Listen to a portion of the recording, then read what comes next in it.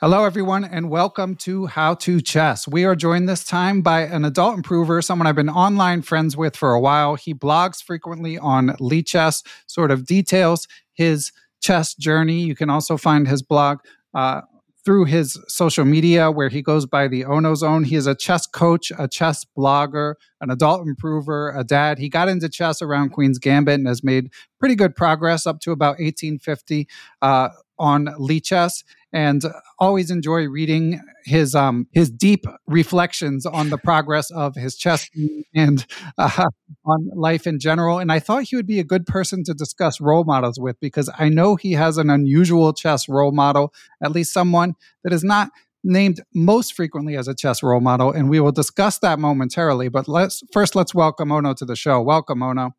Thanks very much for having me, Ben. Yeah, excited to chat. And I thought of you when I was brainstorming. I had this theme in mind, and you were one of the first people I thought of amongst, there'll be grandmasters and well-known trainers also included in this season.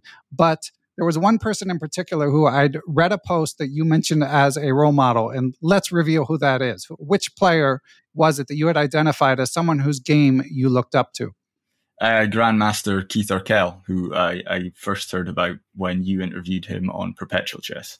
Yeah, so kind of legendary English player, not legendary in the historic for all time, with all apologies to Keith, but legendary because he travels throughout the UK and he cleans up these weekend tournaments. And of course, he's obviously an amazing player in the 2500 FIDEs, but he's renowned for his endgames in particular. His most recent book was called Arkell's Endgames, and I'm a big fan of it. And what was it that resonated with you about Keith's playing style, Ono? I think before I really fell in love with his style of playing chess, it was more this hierarchy of pawns thing that he had that just made me feel very curious. Basically, I just didn't understand it. I hadn't been playing chess for very long when I first heard his interview on Perpetual Chess, and so I didn't really get it, and I wanted to investigate that for myself. And once I got into that sort of led me down a rabbit hole of studying his games and the different structures that come out of the openings he plays. But yeah, once I actually started looking at his games, I just remember laughing at his ability to turn every position into this sort of dry endgame position, and to turn everything into the sort of structures that he likes. This sort of 4v3 on the king's side. It was just amazing to see. Yeah, it is amazing to see. It is a unique style. I mean, of course, there are other grandmasters known for their endgame prowess: Magnus Carlsen, Ulf Andersson, Akiba Rubinstein. But Keith has sort of refined it even more, where I feel like more so than these other players, he's going out of his way to get them into endgames. He's going out of his way to play long games. If he reaches an equal position, he's rated 2,500 against someone like me, 2,100 player. If he's in an equal position on move 25, as he writes about, he feels like he's got you right where he wants you. The game is just beginning. He's going to torture you for hours, and eventually he's going to get the result that he wants. And there is something, especially I feel like aspirationally, there's something admirable about it, because as I mentioned when I interviewed Keith, I'm not sure I would actually want to play that long all the time, but it's almost like in principle, it's a beautiful idea. But we should probably explain for listeners a bit more about the hierarchy of pawns. Basically, Keith power ranks the pawns by what rank they start on, which is, as Ono says, a pretty unique concept. I actually don't remember the rankings offhand, other than that center pawns are better than wing pawns. Do you happen to remember them, Ono? Or what did you determine once you did dig a little deeper? Yeah, I mean, so I think the sort of general guiding light or consensus is you should capture towards the center, whereas he sort of says that the E pawn is slightly more valuable than the D pawn, and the F pawn slightly more valuable than the E pawn, which made absolutely no sense to me until you start to look at his games and you see that every game he plays this minority attack idea, wins a singular pawn from that, and then basically grinds out these rook end games that are sort of 5v4 or 4v3 on the other side of the board. And I guess that's just what he likes.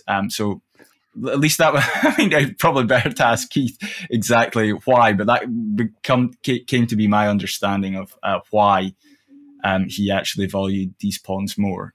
Yeah, the famed Carlsbad structure, of course, as you referred to it, and on the theme of role models, as has been discussed in other episodes, you can have role models for particular openings or structures.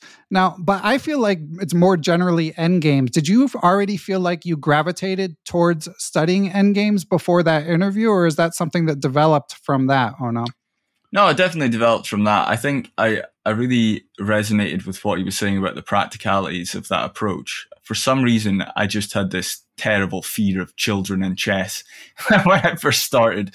The idea that they could memorize these long opening sequences, and I was sort of like seeking to somehow avoid that, even though I was not in a position where I was having to play children, and I still haven't really. But that was kind of where it came from. I thought, well.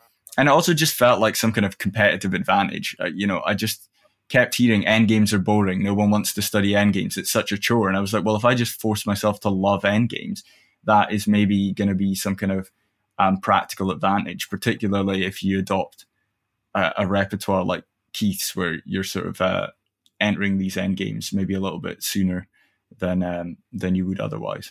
Yeah, and I think you're onto something there. I think it could be a competitive advantage. So you mentioned you kind of felt like you had to force yourself. Now, did it take, like once you started doing that, did you feel like, oh, I'm kind of enjoying this, or was it kind of a chore the whole time? No, not at all, actually. I mean, I was, I went through a few obsessions with it. I remember just being completely obsessed with Rook Endgames for a while. And I'd set myself this sort of Neil Bruce style structure to, I had like blocks of different types of endgames. I started with pawn endgames, and I think Rook endgames was maybe even just the second block. But although prior to that, I'd done sort of general theory work for like 6 months, and that could have been a bit dry sometimes. But no, like mostly I just became obsessed with it. I just really kind of fell in love with the nuances of these different types of endgames. I remember like the Saavedra position, if I'm pronouncing that correctly, just like blowing me away as like just the geometry of like, the limitations on the rook. I remember like specifically in the book Amateur to IM, I think it's Jonathan Hawkins. I can't exactly remember, but just like the idea of checking distance, which is obviously something probably really simple for a lot of people, but learning about these things for the first time was just really beautiful to me, and just something I really enjoyed. So no, although it was maybe boring at times with the theory to start with, it definitely wasn't boring. Like I think if you really get into something, anything can become really interesting. And as you started to emulate him, okay, so you've decided that you like that he prides himself on being a great endgame player and gets a lot of half points and sometimes full points based on superior skill and superior stamina in the endgame. But as you mentioned, he also gravitates towards certain structures, the Carlsbad, and if I remember correctly, I think he plays the Caro-Kann against E4. Did you copy his openings as well, or were you already playing some of his openings, or was your role model strictly related to sort of a more general approach? Initially, I didn't, because I had really good results playing the French, but I did eventually just switch, and now I just copy his opening repertoire. I use the Lichess Opening Explorer to basically check all my games after I play them and see what he plays and see where I first deviated from what Keith Thurkel plays, basically. There's only one exception, which is he plays the Fianchetto against the King's Indian, and I play this Smyslov Petrosian system, which I just prefer. So, but apart from that, everything's the same. If anyone wants to prep for me now, they can just look up Keith Thurkel's games. Yeah. That's funny. Well, yeah, we can all be tracked down if people try hard enough, unfortunately, these days. And I know you were a Queen's Gambit convert. So when you picked up the Caro-Kann from him, did you also find that the Caro-Kann is all pawns and no hope, or no? I really struggled with it in the beginning, especially because my win rate with the French was so good. I took a sort of big hit, but my approach to openings is the same with my approach to chess. I just feel like, okay, even if the Caro-Kann turns out not to be for me, if I play 100 games in it and it goes badly, at least I'll have learned something from those structures. I'll have learned something from that opening, and I can move on. But my win rate does seem to have stabilized somewhat with it, and I'm slowly learning it. Yeah. Okay. And last question on the subject of your role model, Grandmaster Keith Arkell. Is he aware of your fandom? Yeah, sure. I did reach out to him to ask if there was anyone else like him, because I was, looking for more material to study. He mentioned that Magnus Carlsen was probably the closest to his style, which I thought was interesting, but he obviously has the same grinding style rather than the same preferences for those structures, which was kind of what I was looking for. But I think it seems he's pretty unique in the world of chess in the way he goes into these structures at the expense of the advantage, which I think doesn't mean much to me in an opening, but means a lot at the grandmaster level. Yeah, no, that's a good point. So I guess you, as a trainer, you either have to hire Keith or Magnus Carlsen. Yeah, it remains to be seen which one. I'd love to take lessons with Keith Arkell one day, and I think there's also something to be said about his games in particular. Magnus Carlsen, you can study his games, but Magnus plays against other top players because Keith Arkell's has played a lot of these weekend tournaments. I feel there's a lot to learn from his games because he's played against lower rated players.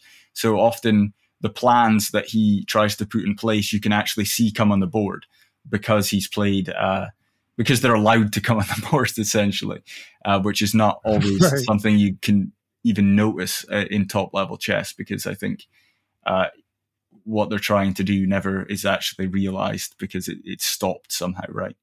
Or yeah, that's a very visible good at point. the surface. Yeah, that's a very good point. And by the way, there's a free Endgame lesson from Keith Arkell on Chessable. So definitely, if listeners want to get a little taste, you can check that out for free. And on the broader topic of Endgames, are there any other resources that you found to be particularly helpful? Yeah, absolutely. I think probably of all the things I've studied this year, my favorite has been Grandmaster Johan Hellstein's Mastering Endgame Strategy course. I think people put quite a high rating on that in terms of starting, but I think, as with anything, if you've done the groundwork in endgames before it, then I don't think it really matters what rating you're at. I don't think I'm at the recommended rating level for it, but it's been perfect for me to study from. Given what I've studied before. Yeah, I'm a big fan of Grandmaster Hellstein, and I do feel like with him it's particularly true because the explanations are quite lucid. And if I were to put a rating on it, I would put it maybe slightly above your level, but not astronomically. And of course, Arco's Endings is available on Chessable as well if you like the free preview. Which one would you recommend tackling first, Ono? I would start with Mastering Endgame Strategy because it's, without a sort of, especially if you aren't very clear on your sort of basic endgame principles, things like King First and, just these sort of general guiding lights, I think Arkell's book is a bit of a step up, I would say. Yeah, and I've read both books, and the other thing I would say is that Johan's book is in sort of quiz format. I would consider it slightly more deliberate practice if I were tackling that, but whereas Keith's is more game analysis, you can, at least for me, I often review that in a slightly more relaxed fashion where I'm still trying to learn from it, but I'm not necessarily learning as actively as I would be when I'm doing like quiz after quiz, as you do with Grandmaster Helston. But this has been a lot of fun hearing about your chess role models. Before we go, so I know you've got a busy life, trying for that elusive work life, dad, chess balance. And I know you primarily play online, but do you have any tournament aspirations? What's going on with your chess game? For now, I'm sticking with the Lichess Lone Wolf and 45-45 leagues. That's what I can manage at the moment. But yeah, absolutely would love to play over the board. I did manage last summer to play an over the board game in Utrecht, the sort of home city of my wife. But I would love to go back and maybe do that entire tournament this summer if we go back there for a more prolonged period this time. Nice. And how was that experience, that limited experience? Honestly, amazing. I really, really enjoyed it. I was soundly defeated, but it was just, I've never experienced that level of pure focus playing online. So that was really an amazing experience, just to sit and get absolutely lost in that position for such a long time. And, you feel like it's been 5 minutes, it's been 2 hours. It was really, really incredible. I definitely recommend anyone who Well said. started around when I did to try over the board. Yeah, I always say it. Try it. You might like it, you might not, but it's a singular experience, and best to judge for oneself the agony and the ecstasy, as you allude to. Yeah. Well, last thing, oh no, as I said, I'm quite impressed with the progress you've made as a chess player, and also just sort of wrapping your head around the vast chess world. And I know that you can help people with that, newer players who are looking for a coach. So if anyone is doing so, what is the best way to track you down? I think you can contact me on Twitter. I've got a link tree in my bio there, with links to everything I do in the chess world. That's at TheOnoZone, Ono spelled ONO. And you can also message me on Lichess as well. It's the same, TheOnoZone, there too. Excellent. Well, thanks, Ono, and yeah, it's been fun to hear about your admiration of Grandmaster Arkle, and hopefully you can get that lesson from him sometime. Maybe he'll even hear this interview. You never know. Yeah, I hope so too, man. Thanks very much for having me. I really appreciate it.